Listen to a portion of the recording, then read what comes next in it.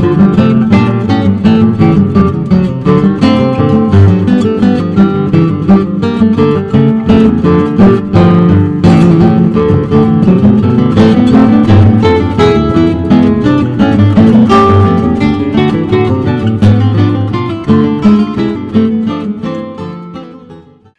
and welcome to Avi's Conversational Corner, a podcast on history, culture, and politics in a broad perspective. I am your host, Avi Wolf.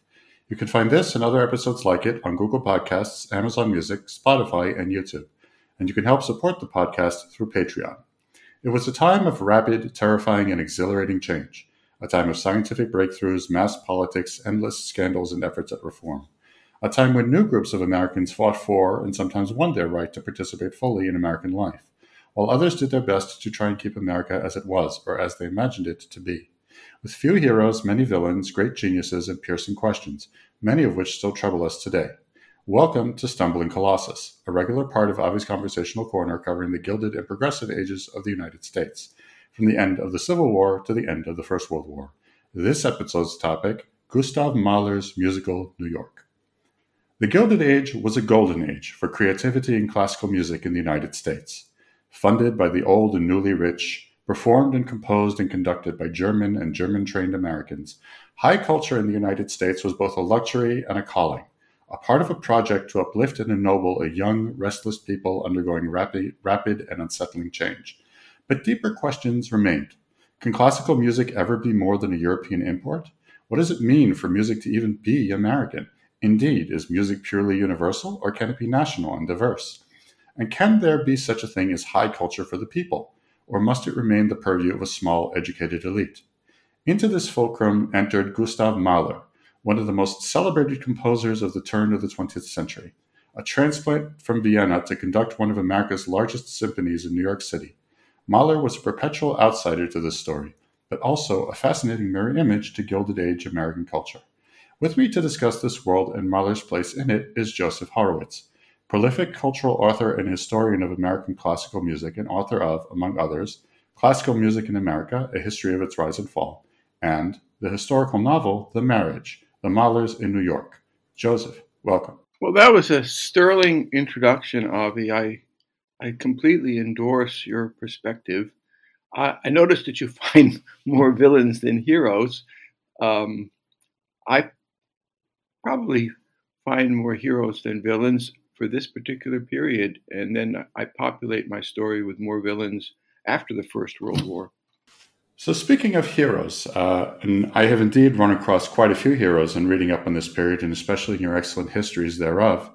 Before we get into Mahler himself and the novel, why don't you paint a portrait for our listeners? What was classical music? What did it mean? Who attended it? Who played it in the period between the end of the Civil War and Mahler's arrival in New York City?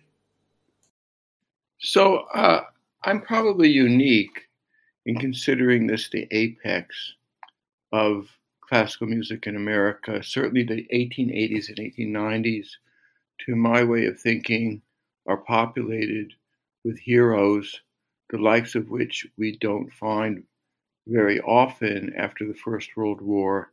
And this is a nascent period for classical music in America, so you wouldn't expect it to be the peak period, but for reasons that I've lamented for 50 years, it did turn out to be a period of high achievement compared to what came after. The two big heroes are names that should be better known, and they are Henry Higginson and Theodore Thomas.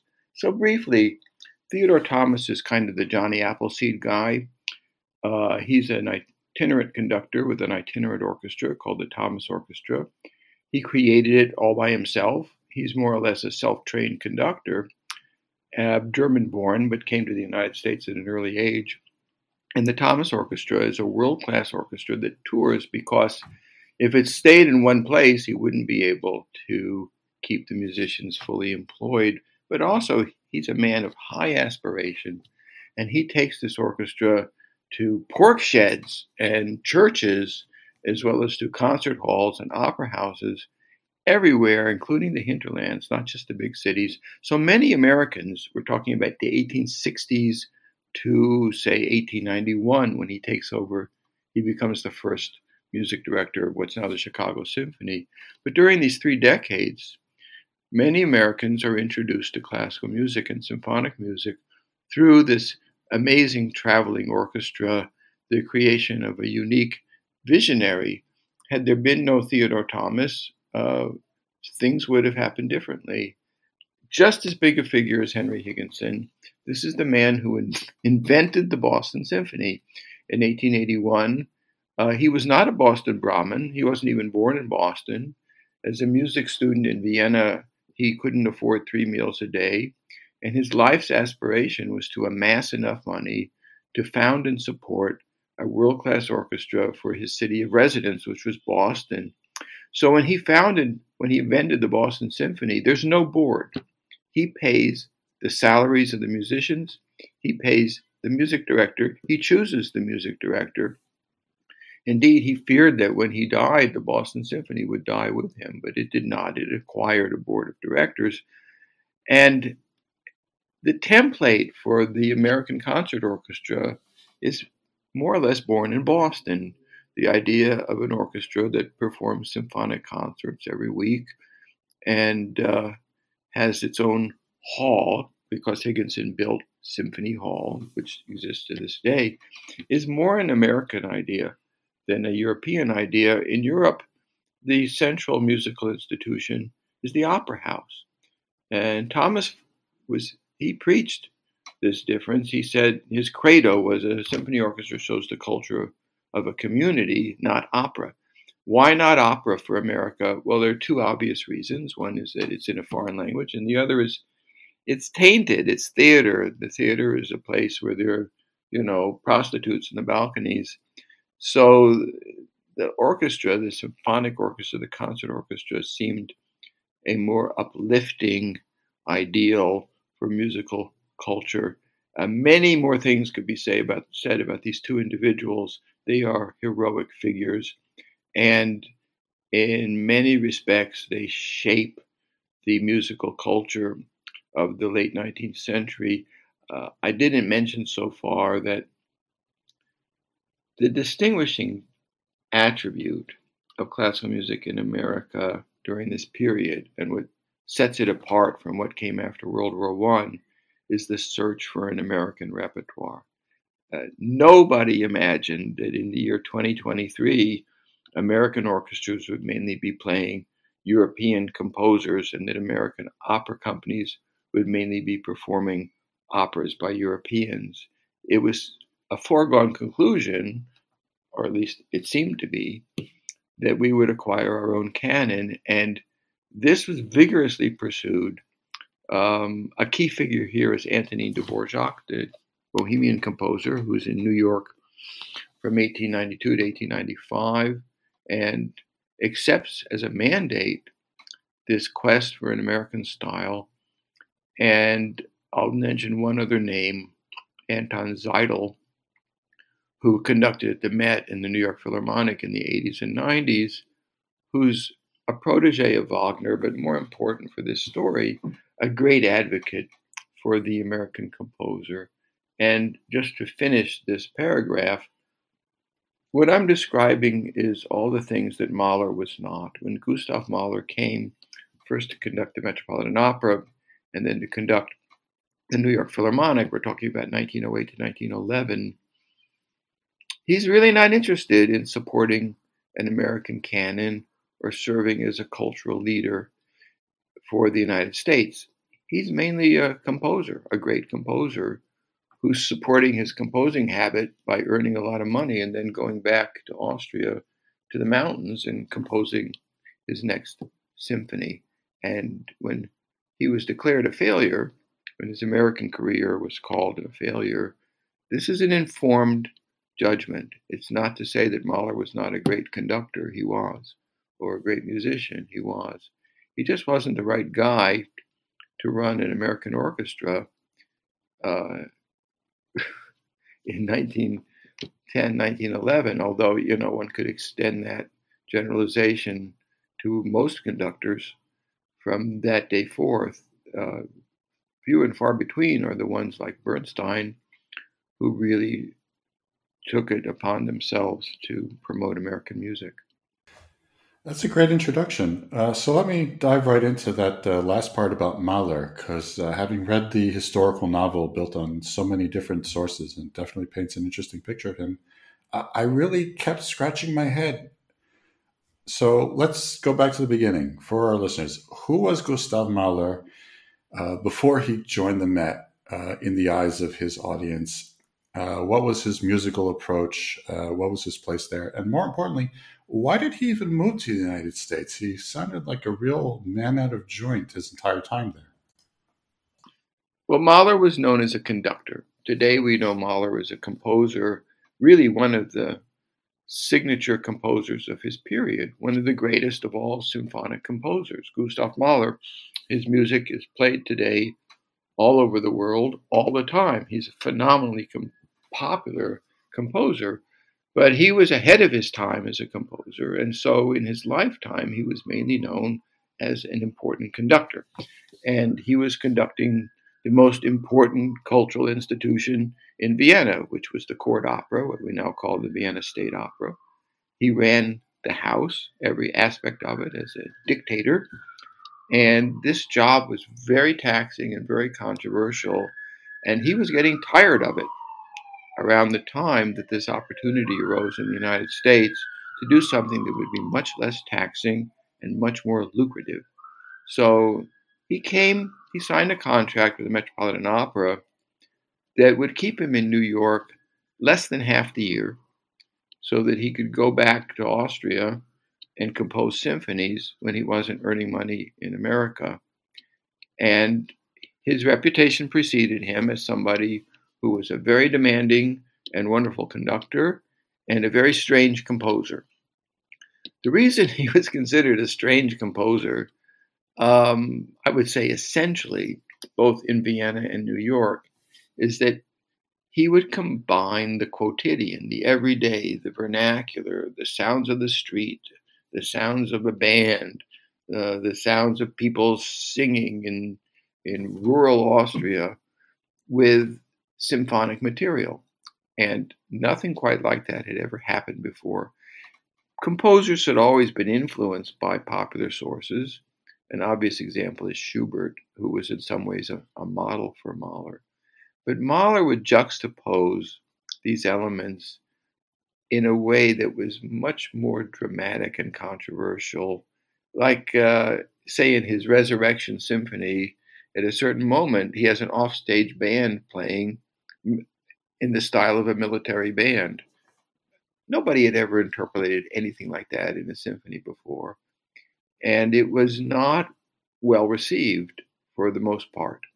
So that's kind of a snapshot of who he was in the eyes of New Yorkers when he arrived in the city with his wife Alma, a famous couple because he was much older than his wife. She was glamorous, he was not. And it was a tempestuous relationship. He was born Jewish. She had the reputation of being an anti-Semite. And if you don't know about Alma Mahler, there's a famous song about her by Tom Lehrer, Alma Tell Us, All Modern Women Are Jealous. What they were jealous of the fact that she would land these famous men as mates or husbands, one after another. The painter Oskar Kokoschka, the writer Franz Werfel, the architect Walter Gropius, and others as well. They, what's the metaphor of I, they succumbed to her. The fly in the ointment. She was a man killer, and there she was, incongruously, his wife and companion when they got off the boat in Manhattan. So that's Mahler, and he comes to America. And I thought there are two main points you make, so I'd like to latch on to the first one.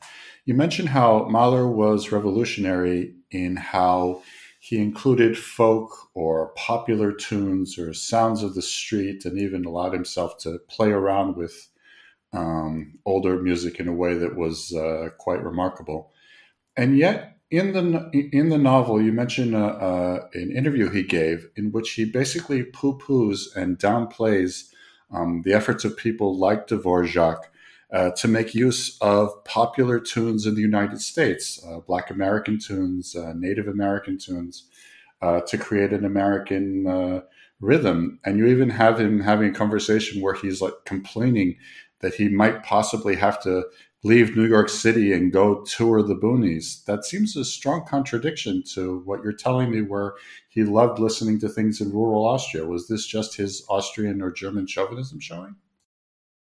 Uh, well, I was laughing the whole time you were asking this question. Yes, it's a perfectly obvious question. Mainly, we're dealing with somebody who lives inside his head. And he's got a lot of tunes in his head, but many of them come from Iglau, where he was born in rural Bohemia. And since he's obsessed with these things inside his head, he's not likely to listen very much to what's going on in the world that he's temporarily inhabiting. So he didn't really pay any attention to Native American music and culture or to African American music and culture, too busy with other things. And then lo and behold, a gentleman shows up and interviews him for a leading musical magazine. And this interview, it doesn't run until after he dies. And it is shocking because he talks about things he doesn't know. And it's his assumption that Native America and African Americans are not likely to supply any material that's suitable for symphonic treatment. So that unpacking this, a lot of people would say that about Native American music because it doesn't have any harmony and it uses a different scale. Although there was a huge movement called the Indianist movement that more or less starts with Dvorak and a man named Arthur Farwell, which attempted to do just that, to take Native American music and ritual and use it in a string quartet or a song.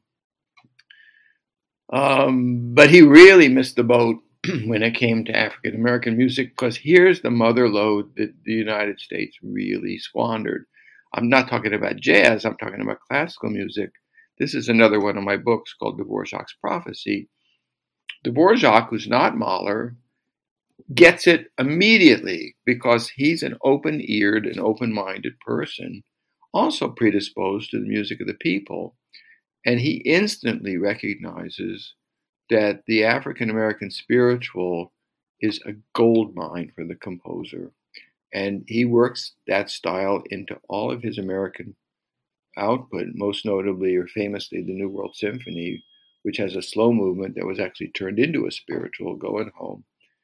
And it's very distressing to me that you had more Mahlers than Dvoraks. That sure, we've had composers like Aaron Copland who took an interest in Black music, but really this is an opportunity that was crucially squandered after World War I by American composers. And African American music fed ragtime and the blues, many forms of popular music known the world over.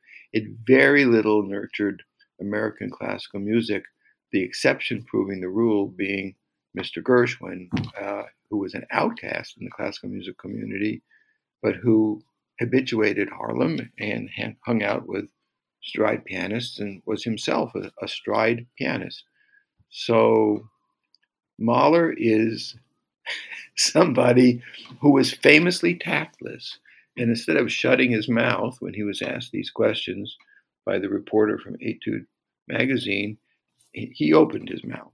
So, having opened his mouth, and interesting that you mentioned Gershwin, because I was going to introduce my question with, and speaking of Jews, Gustav Mahler himself famously was of Jewish descent, even though he converted to Catholicism. And as I read your book and I learn about this period, I see how the entire period, almost from the 1860s all the way into the First World War and maybe beyond, is suffused by the influence of Richard Wagner.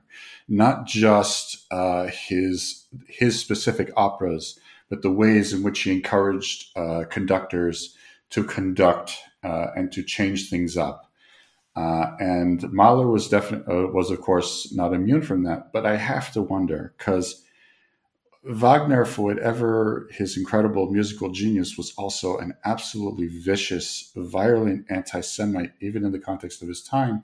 And not just a vicious, violent anti-Semite in the context of his time, but famously absolutely contemptuous of the ability of anyone who was Jewish to actually create music. He basically called them parasites on actual musical traditions. How did Mahler, who very clearly wanted to be part of the European tradition and especially the Viennese tradition, cope with that? Well, you're talking to a Wagnerite. I'm a lifelong Wagnerite, and I have a book on this topic called Wagner Nights. It's about the Wagnerism movement in the United States, which peaks in the 80s and the 90s with Anton Seidel, who I mentioned earlier, and is not at all flavored, excuse me, by anti-Semitism. Mahler does not encounter anti-Semitism in New York. If anything, it's the opposite. You have philo-Semites like James Huneker and Henry Kraybill, who Kraybill writes about Jewish music. Huneker actually called himself a philo-Semite. These are two of the most prominent musical journalists in New York. So Wagner's popularity in the United States he's not popular because he doesn't like Jews. He's popular for other reasons. And many, many other things can be said about this, and it's a topic unto itself. When one says that some of Wagner's best friends were Jews, that has to be taken very seriously. I mean, he collected Jews all his life. He fell in love with Jews. His closest friends were Jews. And to this day, Jews flock to Wagner. I'm a perfect example. A lot of Jewish conductors conduct Wagner. The most famous Wagner soprano at the Met, Lily Lehmann, was Jewish and actually was in some ways a surrogate daughter to Wagner. But Jews flock to Wagner because Wagner understands the outcast. And one of the most startling things Mahler ever said was that he would be the perfect singer for the role of Mime in Siegfried. And Mime is an evil dwarf, obviously modeled on the ghetto Jew. And Mahler found this portrait to be very, very, I don't want to choose the wrong words, vivid in its details. And it's funny and pathetic. Mime is not a dark villain. He's more of a victim. Anyway, I'll just add one more thought to this very complicated topic. Wagner was denounced by the anti-Semitic press in Vienna, and people complained that he was Jewish and that his music sounded Jewish and that the way he conducted the classical composers sounded Jewish. The same complaints are voiced in New York, but they're not linked to Jewishness. He's just found to be outside the tradition. And when people claim or claimed that Mahler wrote music that sounded Jewish, it's just a true statement. It doesn't mean that that's an anti-Semitic sentiment. It can be. And certainly there were very anti-Semitic music critics in Vienna. But you can call Mahler's music Jewish, or you can say that a given piece, like the song Wenn mein Schatz Hochzeit macht, which sounds Yiddish, you can say a given piece of Mahler sounds Jewish without being anti-Semitic. So this opens a lot more questions than it answers, but you can chew on that, Avi. Definitely a lot to chew on. I thought I might shift to another topic, which is also something you cover a lot in your book, and that is the strained relationship between Mahler, the composer, and I hope I'm pronouncing his name right, Henry Kraybill, the preeminent German-American music critic in New York at the time. Could you perhaps elaborate as to who Kraybill was and why it was that he and Mahler didn't hit it off? Yeah, this is a crucial aspect of Mahler's New York career. Sorry. Henry Craybill, I think, is the most impressive music critic ever produced in the United States. He's an autodidact. His father was an immigrant German preacher. He was self-taught in music, and he got his hands on everything. He became the leading scholar, and that's not the wrong word, of race and music in the United States. He was what we would today call an ethnomusicologist. And in the columns of the New York Tribune, he would write 3,000-word essays on, Pawnee music, or Russian music, or Jewish music. He adored all this music. And these were very serious undertakings. He felt that music was ethnically based and enriched by its ethnic content. And he also was somebody who remembered Dvorak and his New World Symphony as a peak moment, both personally and musically. He once told Dvorak that, in a letter, Craybill said that my dealings with you are, I don't remember exactly how he put it, but the most fulfilling experience of my life, because he became kind of the publicist for the New World Symphony and was able to advocate for the New World Symphony with information that he received from the composer in the composer's own apartment in Lower Manhattan. So Craybill was looking for people like Dvorak and Seidel. He was a close friend of Anton Seidel, whom I mentioned before, who would be cultural leaders. And this is a very, very understandable sentiment. Here you have a vibrant but young musical culture seeking its future as an American musical culture, and Craybill wants help. And here was Dvorak offering help. And here was Seidel offering help. And here's Mahler not offering any help. He's not interested in the question, what is the future of American music? He doesn't investigate American music. And for Craybill, this is a terrible disappointment that this famously gifted musician comes from Vienna and really doesn't care much about American music. So I'd like to end off a bit with perhaps a bit of too much of a hypothetical, but I'll try anyway. You mentioned at the end about how Mahler's biographer, and it sounds like the biography he wrote was very long, thinks that perhaps if Mahler had stayed in the United States a little longer, he might have really developed an affinity for the country. But the truth is that, Mahler died just before the breakpoint, 1914, when Europe decided to, let's be blunt, commit suicide. And even in the United States, when the U.S. joined the war, anything even remotely sounding of German was taboo or driven out or fired or even interned. So realistically, even if he hadn't gotten that awful disease, and even if he had remained alive to continue to compose, would he really have been able to stand against that sort of storm? Well, that's another excellent question without a simple answer. Mahler was a genuinely great man. Just because he wasn't suited to be music director of the New York Philharmonic doesn't mean that there's something terribly wrong with him as a person.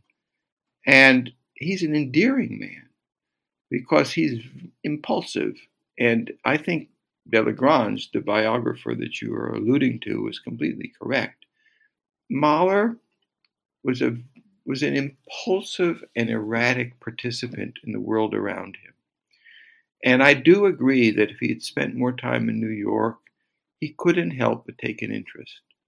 And if he took an interest and something clicked, he would have taken a further interest.